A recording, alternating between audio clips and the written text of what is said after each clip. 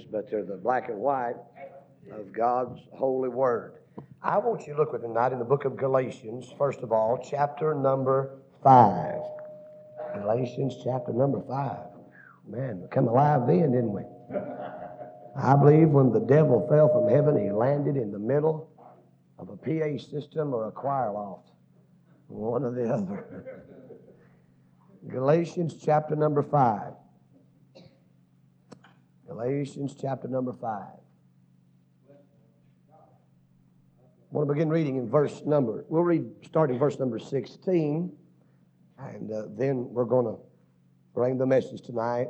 I want you to bear in mind, and we'll see the title after a while. I'll tell you the title, but you'll see how it works in just a little while. I want to preach tonight on will the flesh steal your crown? Will the flesh steal your crown? Now in Galatians chapter 5, verse number 16. Would you stand tonight as we read? Galatians chapter 5, verse number 16. Paul said, "This I say then, walk in the Spirit, and you shall not fulfill the lust of the flesh. For the flesh lusteth against the Spirit, and the Spirit against the flesh. And these are contrary the one to the other, so that you cannot do the things that you would. But if you be led of the Spirit, ye are not under the law. Now the works of the flesh are manifest, which are these: adultery, fornication, uncleanliness, lasciviousness, idolatry, witchcraft, hatred, variance, emulations, wrath, strife, seditions, heresies, envyings, murders, drunkenness, revelings, and such like, of the which I tell you before, as I've also told you in time past, that they which do such things shall not inherit the kingdom of God." Now when it talks about there, and they that do such things, it's talking about in a habitual, continual action or lifestyle. Now, I'll prove that to you in just a minute. Verse 22 always the contrast. Here the Bible said, "But the fruit of the Spirit is love and joy and peace, and long-suffering and gentleness and goodness and faith, meekness and temperance. Against such there is no law. And they that are Christ have crucified the flesh with the affections and lust. If we live in the Spirit, let us also walk in the Spirit. Let us not be desirous of vainglory, provoking one another, envying one another."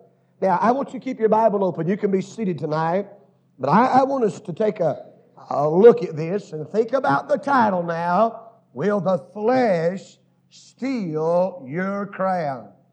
Now, in the book of Galatians, chapter number 5, the verses that we've read here, Paul talks about the characteristics of the flesh. And he talks about what the flesh is capable of producing. Now, when we speak of the flesh, I'm not talking about necessarily this. I'm not talking about this right here, but I'm talking about that old man, that old Adamic nature that's still in every one of us. Now, do you hear me? I wish there was such a doctrine as the eradication of the flesh. But it's just not so. When you get saved and born again, you become a dual personality. You have a new nature to combat the old nature. And Paul talks about that in Romans chapter number 7 and in other places in the Word of God. But now notice, as we look at the works of the flesh, he begins to tell us about them in verse number 19. He begins to list these now. Now here's how I want to divide this before I get in the heart of the message. Notice the desires that are misdirected. He said, now the works of the flesh are manifest, or in other words, made known, which are these. Now this is a very hideous list. I mean, this is an ungodly list right here. It's just awful. Notice, he said one of the works of the flesh is adultery. Well, you say, wait a minute, preacher. You mean a person could commit adultery and still be saved? Yes. Did you hear what I said? Yes. The works of the flesh are manifest, which are these: Adultery. That's talking about sexual unfaithfulness in the marital relation. Then he said fornication is the work of the flesh. Now that's talking about any sexual relation prior to marriage. And then he said uncleanliness. That word means any thought or any word or deed of impurity.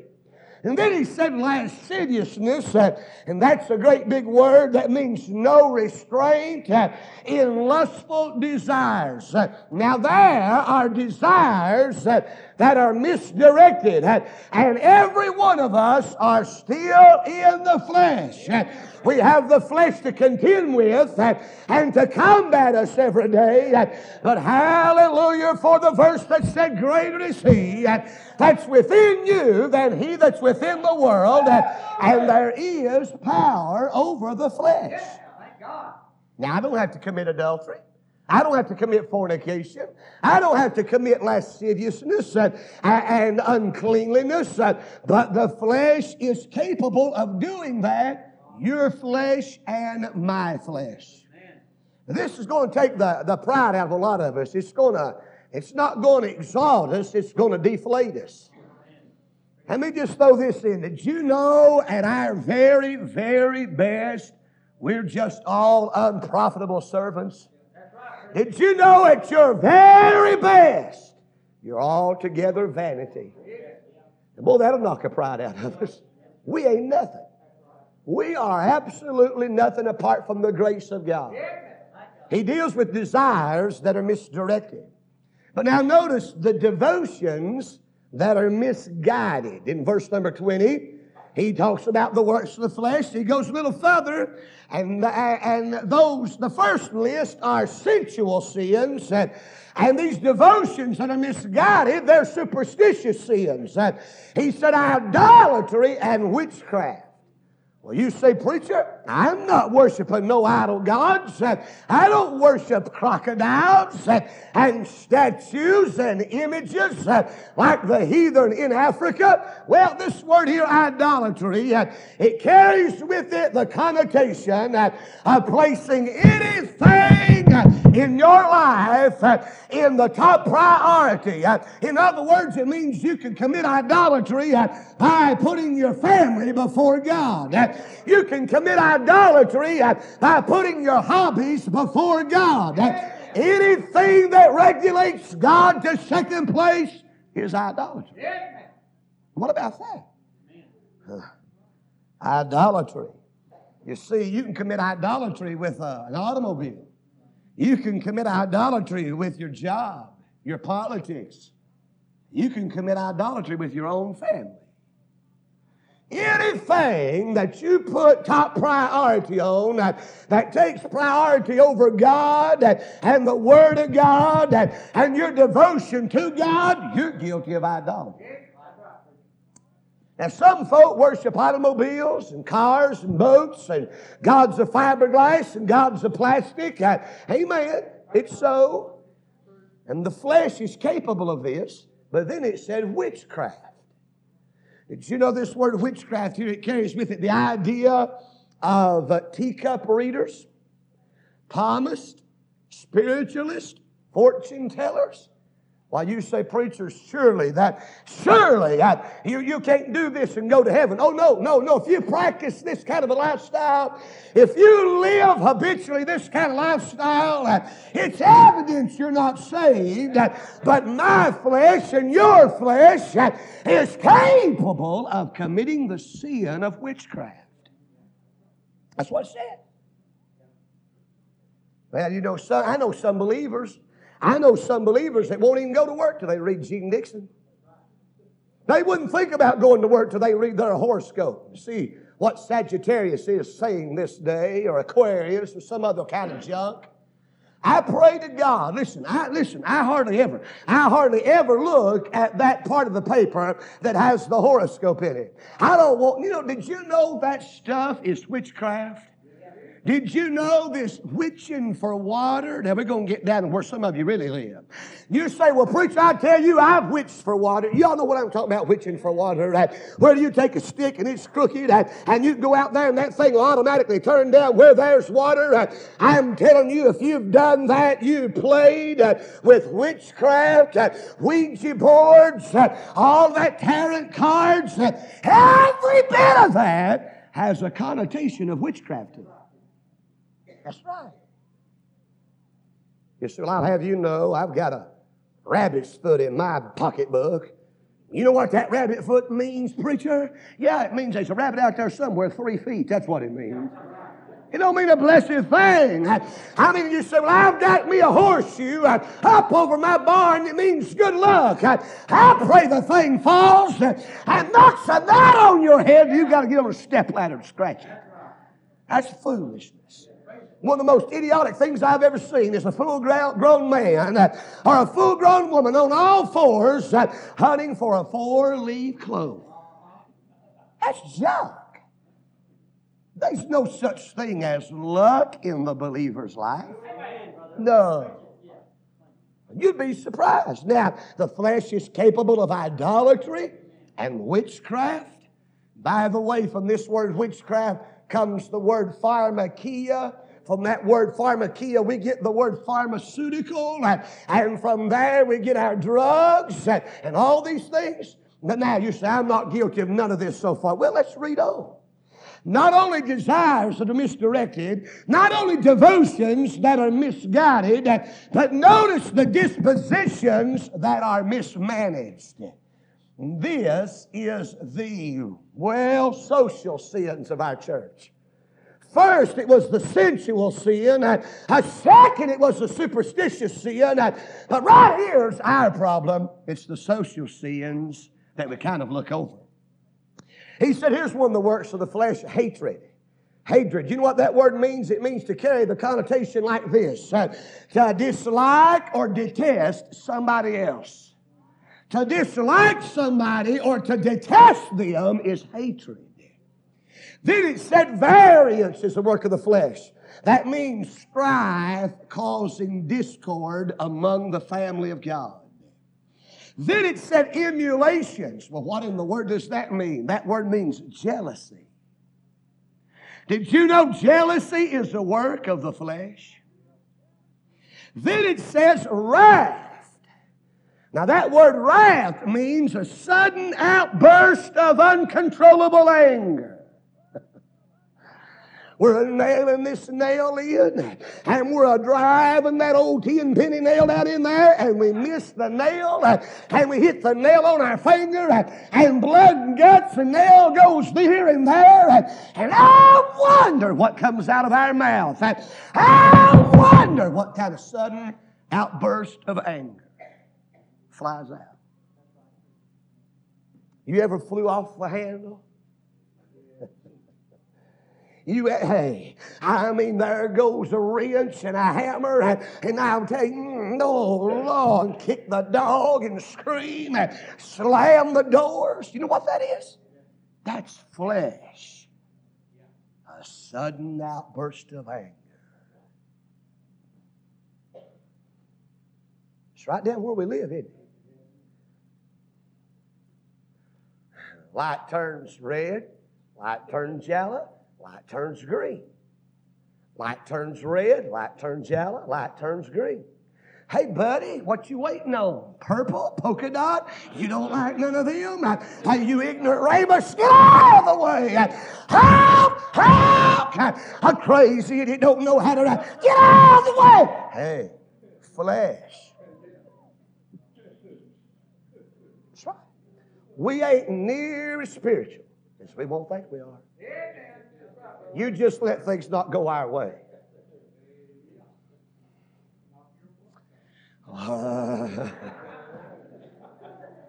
I'll tell you what, I'll give that Yahoo a piece of my mind. I'm going to tell you, you're like me, you ain't got much mind to be giving pieces of away. You better keep all you've got. Hey, laugh. Now, I'm just going to have to confess tonight, I believe confession's good. I hate to have to do this, Lord. The Lord's a twisting my arm, it seems like. I've made some real boo-boos since I've been saved. They ain't all been all that long ago. I was in my pickup truck about 2 years ago and had Jonathan, my little boy, now he was 3 then. Had on a pair of Biv overalls. And I was wringing, sopping wet. I'd been busting wood, hickory wood, with them all. And I had to run up to the bank to take care of some business and cash a check and pay the bills. And I was sweating, I was hot, and I was aggravated, and I was tired, and I had all that old sawdust on me and everything. Well, I said, thank you, ma'am. She handed me the money. I always count my money. I got shortchanged one day, $100 right there at the bank at the drive-in window, and there's this yahoo behind me in a 3-piece suit, and I looked in my rearview mirror as I was counting my money, and he was using his fingers for obscene gestures, and his mouth was just going like that, and I could see him, you know, and I tell you, I done opened that door before I thought and said, Jonathan, don't you move. I walked back there and grabbed that, I reached in the window and grabbed that man and pulled him up to that window. I said, what's your problem, neighbor? He said, nah. And the Holy Ghost said, why don't you tell him about Jesus now, son? You made a real mess of everything. And I had to let him go, and I said, uh-oh. Flesh. I don't guess you've ever done anything like that. Hey, sudden outburst of anger. Then he goes on and talks about strife. That's self-seeking. That's those that think they're more spiritual than everybody else. It brings about strife. Sedition. That means bringing about a dissension among the brethren. Heresies. Did you know you're capable of committing heresy against the fundamental teachings of the Word of God? Did you know your flesh? Hey, did you know there's part of me hates this?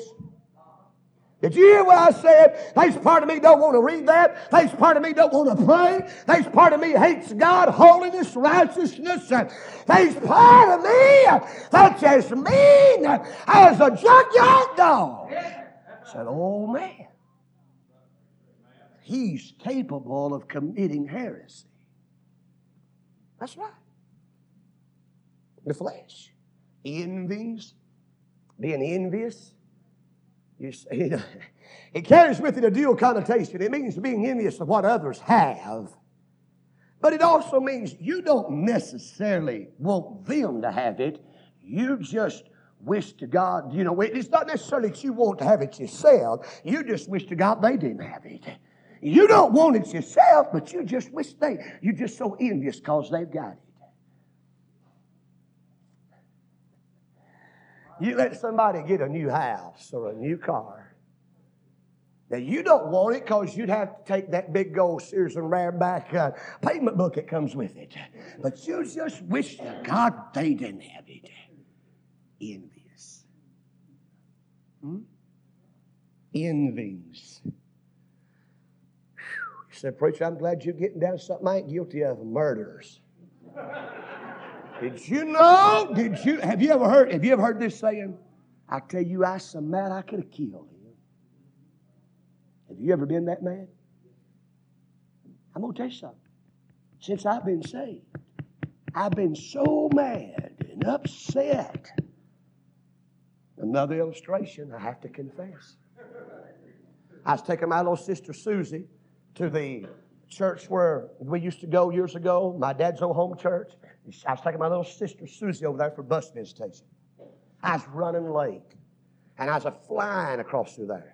I come up to the North Shore, up to the red light there at Keystone Pike and Morrell Road there near North Shore, and I had the green light, and I was going on through, and here came an older gentleman, and he run the red light. He didn't even slow down. I had to slam the brakes on Susie's face, hit the dash.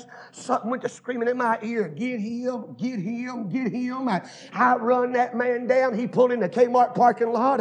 I run over there, and once again, I blew it. Are you an idiot? Are you plumb crazy? You like me. He got out of the car. He was drunk as Cootie Brown. He said, hey, boy, what's wrong? I said, I just pushed him back in the car. And I got back in the car and took and the Holy Ghost just eat my lunch all the way over and back. You ain't never been guilty of anything like that, have you? Oh, Brother Ed Blue. Brother Ed Blue's a 6'4" half-breed Cherokee Indian. He was a staff sergeant under General Patton. I'm telling you, he's a man, brother. He is much of a man. I see him stick his fist out, and it looked like it was this big. He'd say, if you don't like what I'm preaching, he'd say, run into that 90 mile an hour. He'd say, look me over, dude. He said, they may be more up here this Cherokee Indian than you want to get on any day of the week. And old Brother Ed had the same problem one day. He's coming through Cleveland. He never told us but one time, and I'm glad I was there when he told me. Because I always thought he was way up here, and I was way down here, you know. And I just thought, man, I'll never get. You know what? He said he's going through Cleveland, Tennessee. Here come a bunch of young men, a bunch of punkers, and they come flying down through there and about run him off the road, and he had to slam on the brakes. His wife's face hit the windshield. His girl's face got bloodied. He said he took off after them in that big old Buick, run them, a preacher now, run them off the road, dragged that man out of that car, had him on the pavement, was shot in the straddle of his belly, and had him by the hair of the head, getting ready to grind him in the pavement. And the Holy Ghost said, okay, Brother Blue, tell him about Jesus. He said he helped him up, dusted his clothes off. See, look here, the flesh. Did you know what? You don't have to murder somebody with your hands to murder them. Solomon said in the book of Proverbs, the power of life and death is in the tongue. You know, you can kill somebody just like that. Kill their influence, kill their testimony. Just like that. Murder folk. Well, and he goes on and talks about drunkenness. You say, well, amen, preacher, I don't drink liquor. I ain't drunk on booze. Did you know the word drunkenness here carries with it the connotation of alcoholic beverages, but it also talks about being drunk on the cares of this life. Did you know some people are drunk on worldly pleasure? They're drunk on sports. Did you know this is one of the drunkest ages I've ever seen as far as sports-minded? It means being controlled by an outside source. I heard one preacher say, and he had it right. He said you could take, listen, he said there's volleyball, basketball, football. He said you can take a ball and throw it off into hell, and the average Baptist church would jump in right behind it, trying to get that ball. We are so sports caught up in this hour. Almost got the spirit of the gladiators, don't we? Blood. Let me see blood. Break his legs. Kill that quarterback. Knock him out. And man, they go wild when they watch wrestling, you know. Look like two overgrown elephants in a pair of diapers out there waddling around. And it's a bunch of fake. And if they see some artificial blood, they'll just scream. And then they like that boxing, don't they? Like that boxing. I mean, knock his nose up in his brain. Let me see some blood. Blood. Do you think that's spiritual? Drunk on sports. Drunk on financial prosperity. Drunk on a lot of things besides liquor. Drunk on ourselves.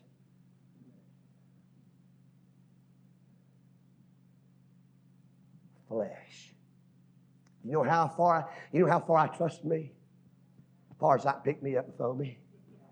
I wouldn't trust me no further than I can throw me. You best bet if I don't trust me, I sure don't trust you. Flesh is flesh. Do you hear me?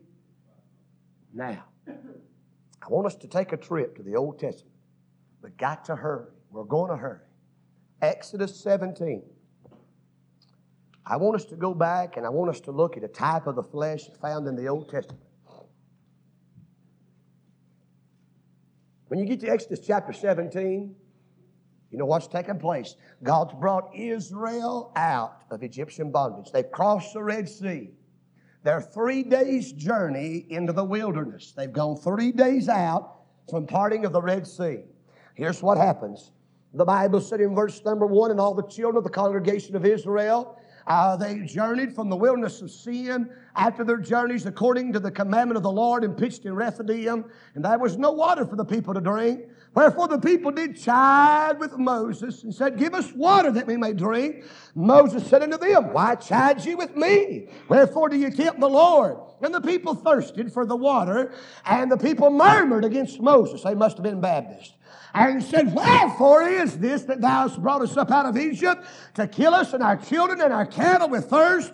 Moses cried unto the Lord, saying, What shall I do unto this people? They be almost ready to stone me. I know they're Baptists now. And the Lord said unto Moses, Go on before the people, Moses, and take with thee of the elders of Israel, and thy rod wherewith thou smotest the river, take in thy hand and go. Behold, I'll stand before thee there upon the rock in Horeb, and thou shalt smite the rock, and there shall come water out of it, that the people may drink. And Moses did so in the sight of the elders of Israel. Now, there's the picture. You got it? 3 days' journey, no water. They chide, they murmur. And God said, Moses, you get to Horeb, and you get there to the Mount of God, take your rod and smite that rock. I'm going to give you water. This is another picture of salvation, a type of salvation. The rock, a type of Christ. It was smitten that the water of life might come out. Do you see the comparison, a type? All right, hold your place here. Well, I want to go to Deuteronomy chapter number 1. We got to move now. Just hold what you got there. Genesis, Exodus, Leviticus, Numbers, Deuteronomy. Deuteronomy chapter number 1. Okay? Deuteronomy chapter number 1, verse 6 is what I'm looking for. All right? Now hold your place in Exodus 17. We're coming back. Now, many days have gone by now. Okay? And now the Lord our God, you meant Moses is saying here, he said, The Lord our God spake unto us in Horeb, saying, Ye have dwelt long enough in this mount. Now Horeb is where they went to get the drink of water, okay? And God said, Hey, you've dwelt long enough here, Moses. Notice in verse 7, Turn you and take your journey and go to the mount of the Amorites, and unto all the places nigh thereunto, in the plain, in the hills, in the vale, in the south, by the seaside, unto the land of the Canaanites, and unto Lebanon, unto the great river, the river Euphrates. Behold, I have set the land before you. Go in and possess the land which the Lord swore unto your fathers, Abraham, Isaac, and Jacob, to give to them and to their seed after them. Now here's what I'm trying to get you to see. God said, Moses, they dwelt long enough here at Horeb. That's where they got the drink of water. That's a picture of salvation. They just wanted to camp out right there. They didn't want to go no further. They didn't want to go in and take the land and possess the land. But God said, you've dwelt here long enough. Get up and go on for the Lord.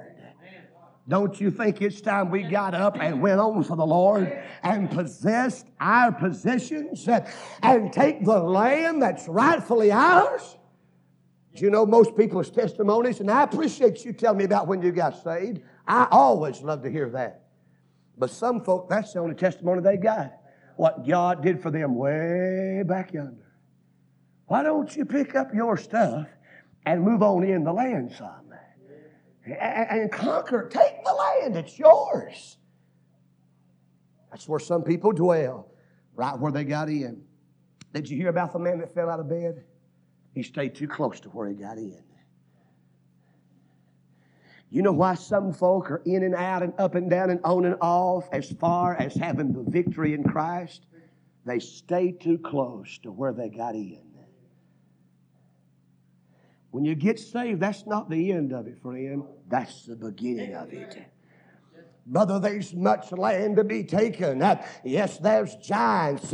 Yes, there's battles to be fought. But we've got the captain of the Lord's army with us. We've got the Lord. So we need to go on. Now watch this. Go back to Exodus 17. Good Bible story tonight. No, now they've gone. They've gone. In Exodus 17, they got a drink of water. Now, notice in verse number 8. Then came Amalek. When? After they got a drink of water. You see, after you got saved, guess who showed up? Amalek. The word Amalek, it means warlike, or one that wars. Amalek is a descendant of an unholy relation that Lot and his own daughter were involved in, an incestuous affair, if you will. Amalek's the type of the flesh. Now, Amalek did not show up. Then came Amalek, look at verse 8, and fought with Israel and Rephidim. After they got a drink of water, then comes Amalek. Hey, I didn't have no problems with the flesh till I got saved. When I got saved and born again, and the divine nature of God came in me, then Amalek showed up and began to fight for him. He doesn't want to give up ground.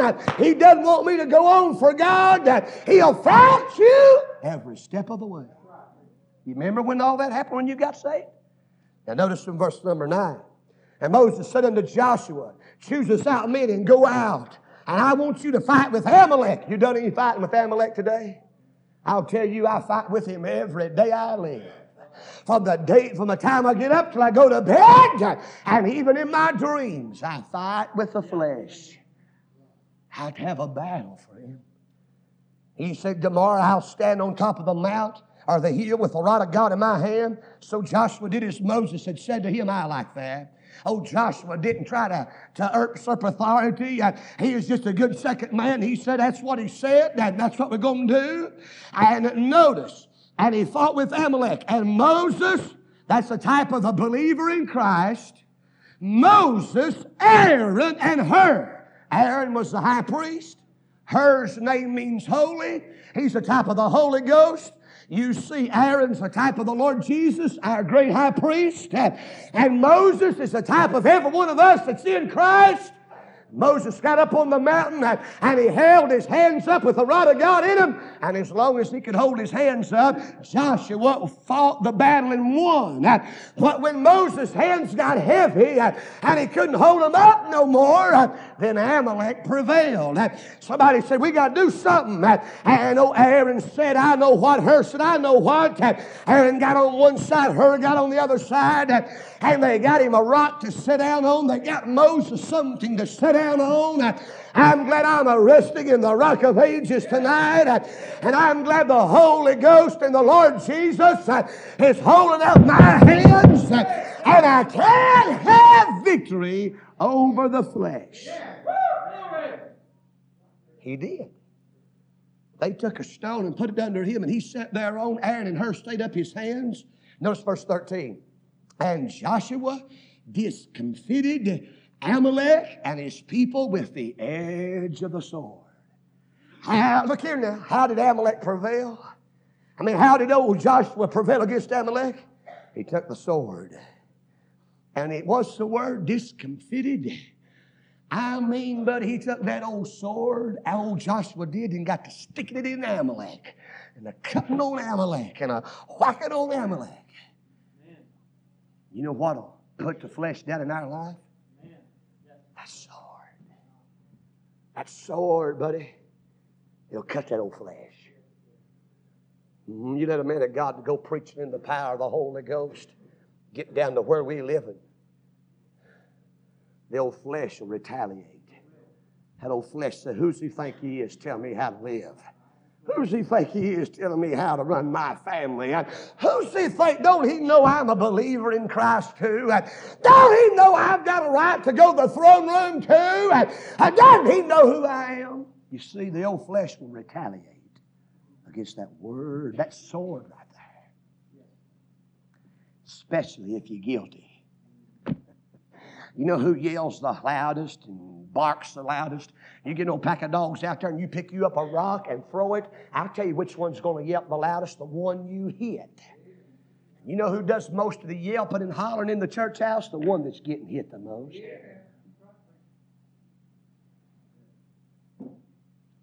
Notice in verse 16. For he said, because the Lord has sworn that the Lord will have war with Amalek from generation to generation. Sound like God pretty upset, don't it? I mean, God's going to have war with this dude Amalek from now on. from generation to generation. Now, I want you to hop over to the book of Deuteronomy chapter 25. All right, Deuteronomy 25. Remember, will the flesh steal your crown? Deuteronomy 25, verse number 17. A lot of days have come and gone now. Deuteronomy 25, 17. Notice what God told Moses to tell Israel. Remember. When God tells you to remember something, you best never forget it. God said, remember what Amalek did unto thee by the way when you were come forth out of Egypt. How he met thee by the way and smote the hindmost of thee, even all that were feeble behind thee when thou wast faint and weary, and he feared not God. Now there's the picture of the flesh. Notice how he operates. Notice how the flesh fights now. He hit the hindmost and the feeble and those that were faint and weary. You see, some of you thrive on being the hindmost. You don't really want to be up front.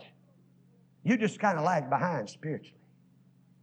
Now, if I was a wolf and I was going to find me some good groceries this afternoon around a flock of sheep, I wouldn't go to the front of the pack to attack.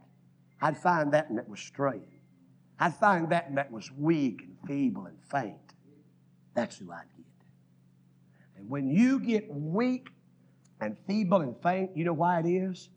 You've not been nourished in this book. And you've not been on your knees in prayer. That's when the flesh is going to get you. Amen. Remember, one day, I was in a hurry and didn't really get to pray that morning like I ought to have prayed. And I wanted to get the riding lawnmower out. Mom's riding lawnmower. We kept it at the house then. And I said, Barbara, would you mind moving the car? She said, I'll be glad to. She opens the door up on the car in the garage and backs out and forgets to shut the door. And she moves the house about 3 foot to the northeast. And the door looks like an accordion. Crunch.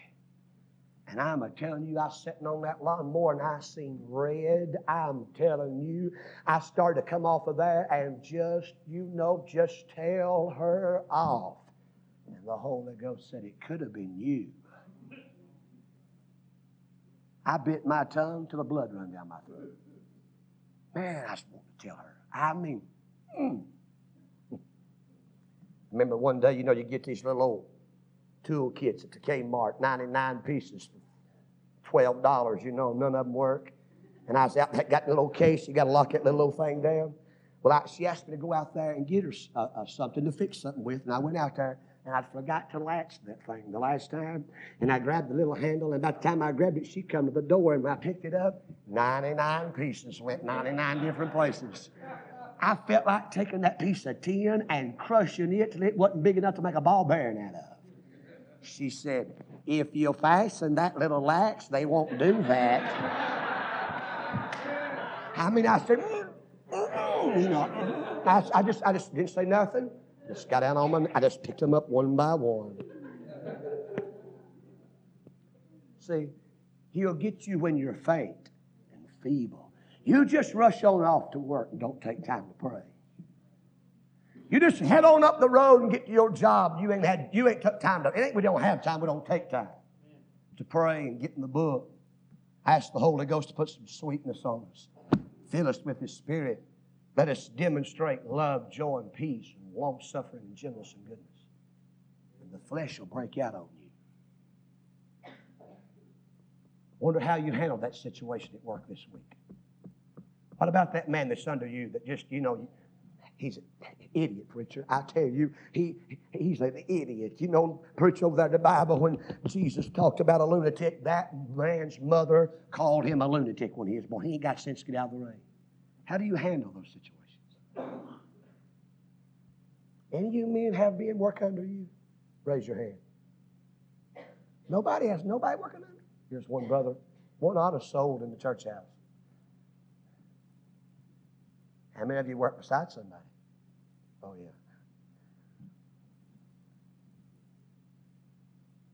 Don't you? Boy, I tell you. And just about the time you think you're really getting a grip on this spiritual living, Amalek sticks up his ugly head and says, hello. Right?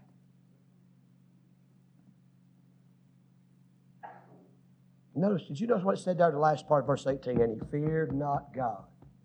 There's part of you don't fear God. Do you hear me? There's part of me don't fear God. That's the flesh. He says, go on ahead. He says, you can get by with it. He says, nobody knows. He says, you're in Atlanta, Georgia, and ain't nobody down here kin to you. Nobody will know. Go ahead and take a peek. Go ahead and look. You ever heard that? You ever heard any voices like that coming from inside your mind? It's the flesh. But I'm glad about the same time that voice says that the Holy Ghost says the eyes of the Lord run to and fro throughout the whole earth, beholding both the good and the evil.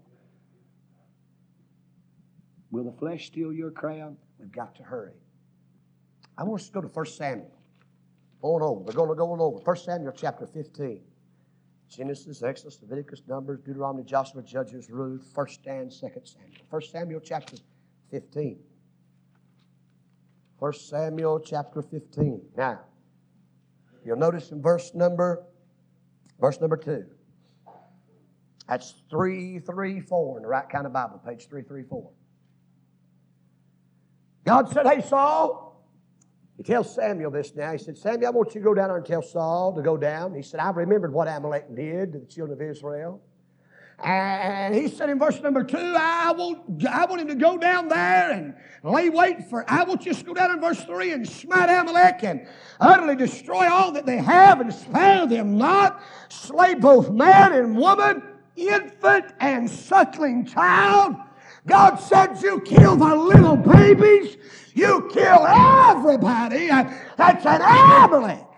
You don't think God wasn't mad with them Amaleks?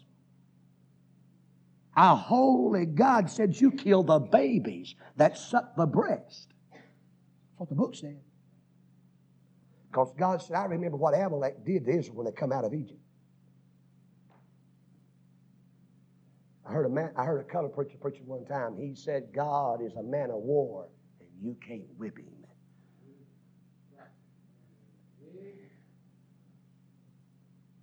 See, this is the type of the flesh. Here's what God says we need to do with the flesh. Kill it. Amen. Crucify it. Reckon it dead. But notice now, Saul said, okay. Samuel delivers a message. Saul said, okay. All right, Samuel, man of God, everything. And we'll go do her. They went down there, but you know what Saul did, don't you? He spared Agag, the king of the Amalekites. He spared the best sheep. He spared the best oxen. He comes marching back from the war. God said, Samuel, Saul's been disobedient to me. And you go tell him I'm rending the kingdom out of his hand. Boy, Samuel goes over there. No, Saul's coming down the road now. And Samuel said, hey, how'd the battle go? He said, we mopped her up, buddy. We did just like the Lord said. And Samuel said, you did, huh? He said, I hear a strange noise. What is this lowing of the oxen and the bleating of the sheep? Saul said, the people. You read your Bible. Saul tried to blame it on the other people. Isn't that the way we are? We'll blame it on our wives. We'll blame it on our husbands. We'll blame it on our children. We'll blame it on somebody else. We'll justify it. We'll get out of it somehow. You know what the Bible said in verse number 22? Samuel said, hath the Lord his great delight in burnt offerings and sacrifices as in obeying the voice of the Lord? Behold, to obey is better than sacrifice, and to hearken to the fat than the fat of rams. For rebellion is as the sin of witchcraft. Saul committed the sin of witchcraft. And you know what? You know what God said it was? Rebellion. Did you hear me? Rebellion to pastoral authority. Rebellion to mother and dad. Rebellion is as the sin of witchcraft. Notice in verse number 32. Then said Samuel, bring ye hither to me Agag, the king of the Amalekites. And Agag came unto him delicately. You talking about tiptoeing in. Now, he's done seen Samuel's upset and Saul's in big trouble. And old Agag comes to tiptoeing in. And he, notice what it says there. And Agag said, surely the bitterness of death is past. Surely they can't let me live. And Samuel said, as thy sword hath made women childless, so shall thy mother be childless among women. And Samuel, now you get this now, and Samuel, the man of God, hewed Agag and answered him, I am an Amalekite. The very thing that Saul spared. Watch it now, look at verse 9. And he said unto me again, stand. This is Saul, I pray thee upon me and slay me, for anguish is come upon me, because my life is yet whole in me. The Amalekite said, so I stood upon him and slew him, because I was sure that he could not live after that he was fallen. And I took the crown that was upon his head and the bracelet that was upon his arm, and I brought them hither unto my Lord. The very thing that Saul spared was the very thing that came back to home. You see the picture? Now, I believe the Amalekite's lying. You hear what I'm saying? I believe he's lying in the reality of Scripture. I believe that Amalekite boy's lying. He found Saul dead, and he's told a lie, and the Scriptures recorded it just like he told it. But you read your Bible, you'll find Saul died. But that boy thought, now here's my chance to get in favor with David. I'll tell David I killed Saul. And he takes the credit for it. But you know what? In on in those verses, verse number 14, and David said unto him, how wast thou not afraid to stretch forth thy hand to destroy the Lord's anointed? And David called for one of the young men and said, go near and fall on him, and he smote him and he died. David knew that boy was lying. David knew he was trying to gain favor. But what I'm trying to get you to see is a picture here. The very thing that Saul spared. It took the crown off his head. It took the bracelet off his arm. His power and his authority was stolen from him by an Amalekite. Now you go right on. You let me go right on. Pamper some part of my flesh. Just spare some part of my flesh. Say, God, I'll handle it. God, I'll take care of it. And the very thing we spare will destroy us.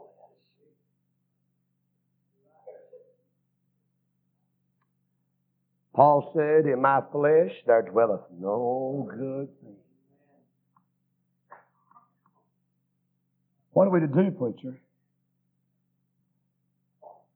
Paul said, have no confidence in the flesh.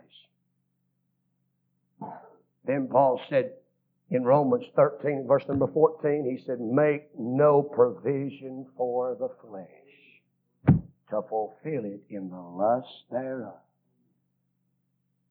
Do you know what we're guilty of? You know what I'm guilty of? I'll make provision for my flesh. And my flesh is so wicked, if I give it 1 inch, it'll take a mile.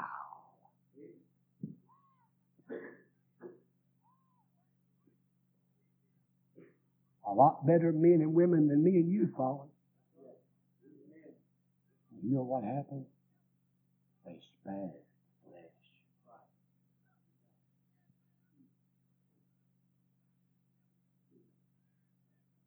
Will the flesh steal your crown? This is the most fleshly age I've seen in 13 years of preaching. And you know what? If this could ever sink into our minds, we're 100 years, almost 20 100-year spans down the pike, way down the road. We're not getting closer to God. We're getting further and further and further and further away from God. And you know how we got here? We made provision for the flesh.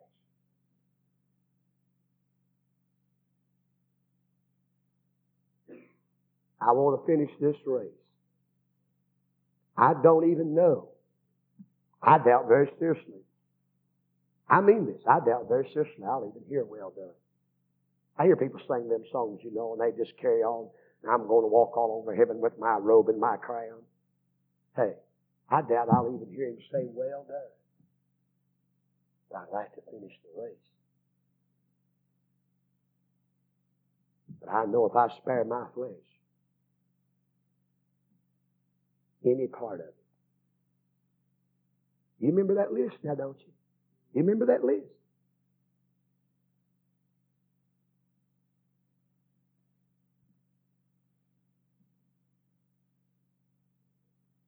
Just make no provision for the flesh. Just starve it to death. Just starve it, buddy. Cut off all the avenues. Shut every door. Pull down the window shades. Let it starve. Oh, Brother Lester Roloff, if there's one man that I've ever met that I feel like really, that I just somehow admired that man. When they called me, my wife called me in 72 and told me, 82 and told me that Lester Roloff was dead. I was in Winchester, Virginia, in a little old bitty motel room, and when she called me, I hung the phone up and sat down and cried and said, God, we're sunk. I thought, Lord, how are we going to make it? One of the greatest preacher I've ever known, you know, has gone to be with the Lord. How are we going to make it? You know what he said he'd do? He said he'd take him a good, warm shower. He said the old flesh was really enjoying that. He said you'd turn it wide open cold and make yourself standing there and say, flesh, suffer a little bit.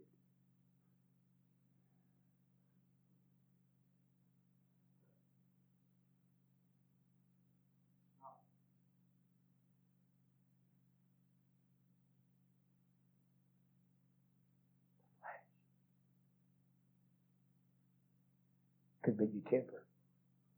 Could be your attitude.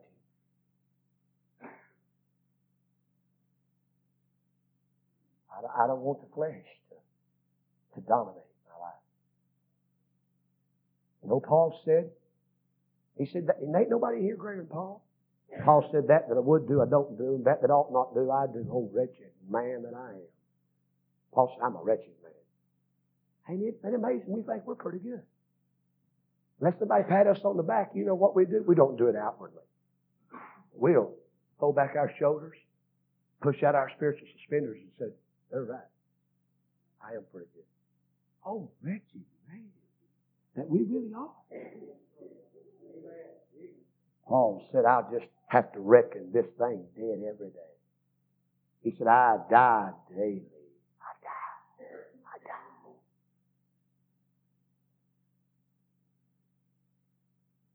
Just a good little fireside chat tonight again on the flesh. I can remember it. Fickle. The flesh is very fickle. F. E. It's easily led astray. S. It's very sensual. Flesh. The old Adamic man is sensual.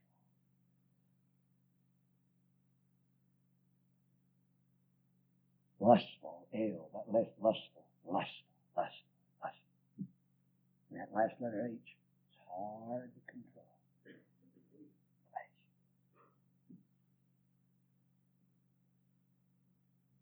Father,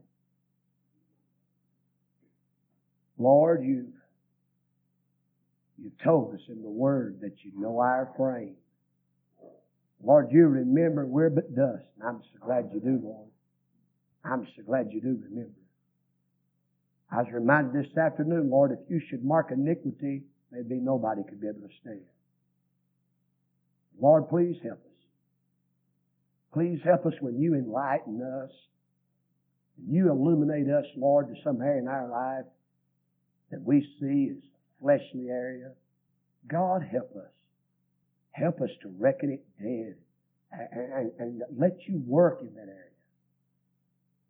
Oh, God, my own flesh is so wicked, so wretched and vile, but I'm so glad you said greater is he that's within you. I thank you, Lord, that we can walk in the Spirit.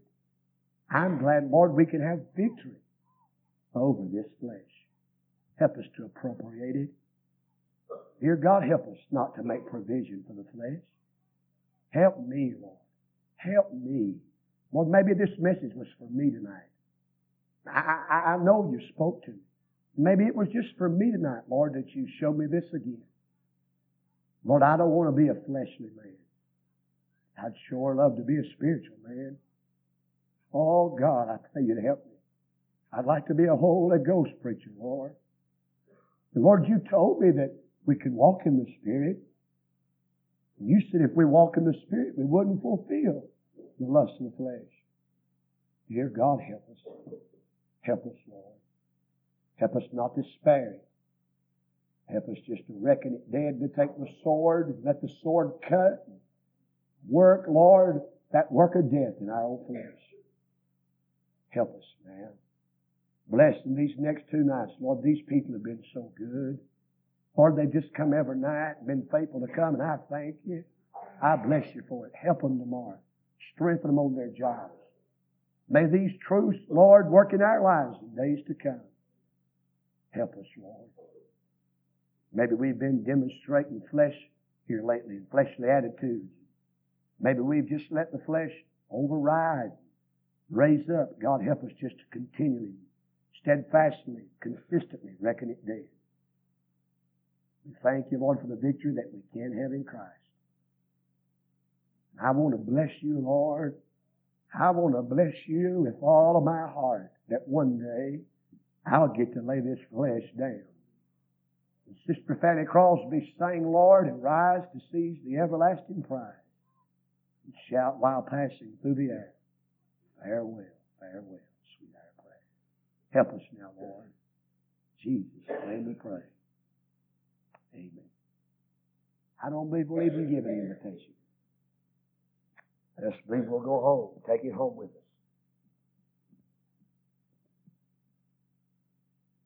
You know what? I'm glad you don't know me like I know me. I really am. If you knew me like I knew me, you wouldn't be here tonight to listen to me preach. But you know what? If I knew you like you know you, I might not want you to listen to me preach. We just all need help. We just all need help. We're in this thing together. God help us to bear one another's burdens. Pray for one another. I saw over there today in Hebrews chapter number 10, the writer said, provoking one another to love and to good works. I pray y'all to provoke me to love and provoke me to good works. God help us. I tell you, I've so demonstrated the flesh in days gone by, and I'll probably make some more boo-boos before this thing's over with. I'm glad Brother Ed Blue told that night, because I was just a young preacher. And I thought them men set so high, and I esteem them high. I esteem them high. That's what the Bible said. But I'm glad he related to me that he was just made out of the same mud I was. Just have to get up every morning, jump in the graveyard, say, God help me to reckon myself dead. Before I get to work, I got to do it again. Before I get through the day, I got to do it 3 or 4 times. But aren't you glad? Aren't you glad one day, church? Well, I tell you, it'd be heaven to me. It'd be heaven to me just to get to where the flesh is. Well, I'll never be bothered with this old flesh no more. Well, Pastor, do we need to do anything? 7:30 tomorrow night. You know what? If we all brought somebody with us, we'd have to sit out chairs. Everybody brought one person with you. Now, we've got 2 more nights. It's about over. You've about endured to the end. You've about made it. Such shall be saved. You've about made it to the end. There's hope for you. But you've been a good audience each night. I appreciate it. But you pray for me. pray for me that the next 2 nights I'll really just have a special touch. Well, it'd be good if God could. I'm not could, but if God would see fit to carry us to a mountain. This fall, you'd have to just, get you. See an eye dog. Get around here. He's able. Good night. God bless you. See you tomorrow night, 7:30. Thank you for coming.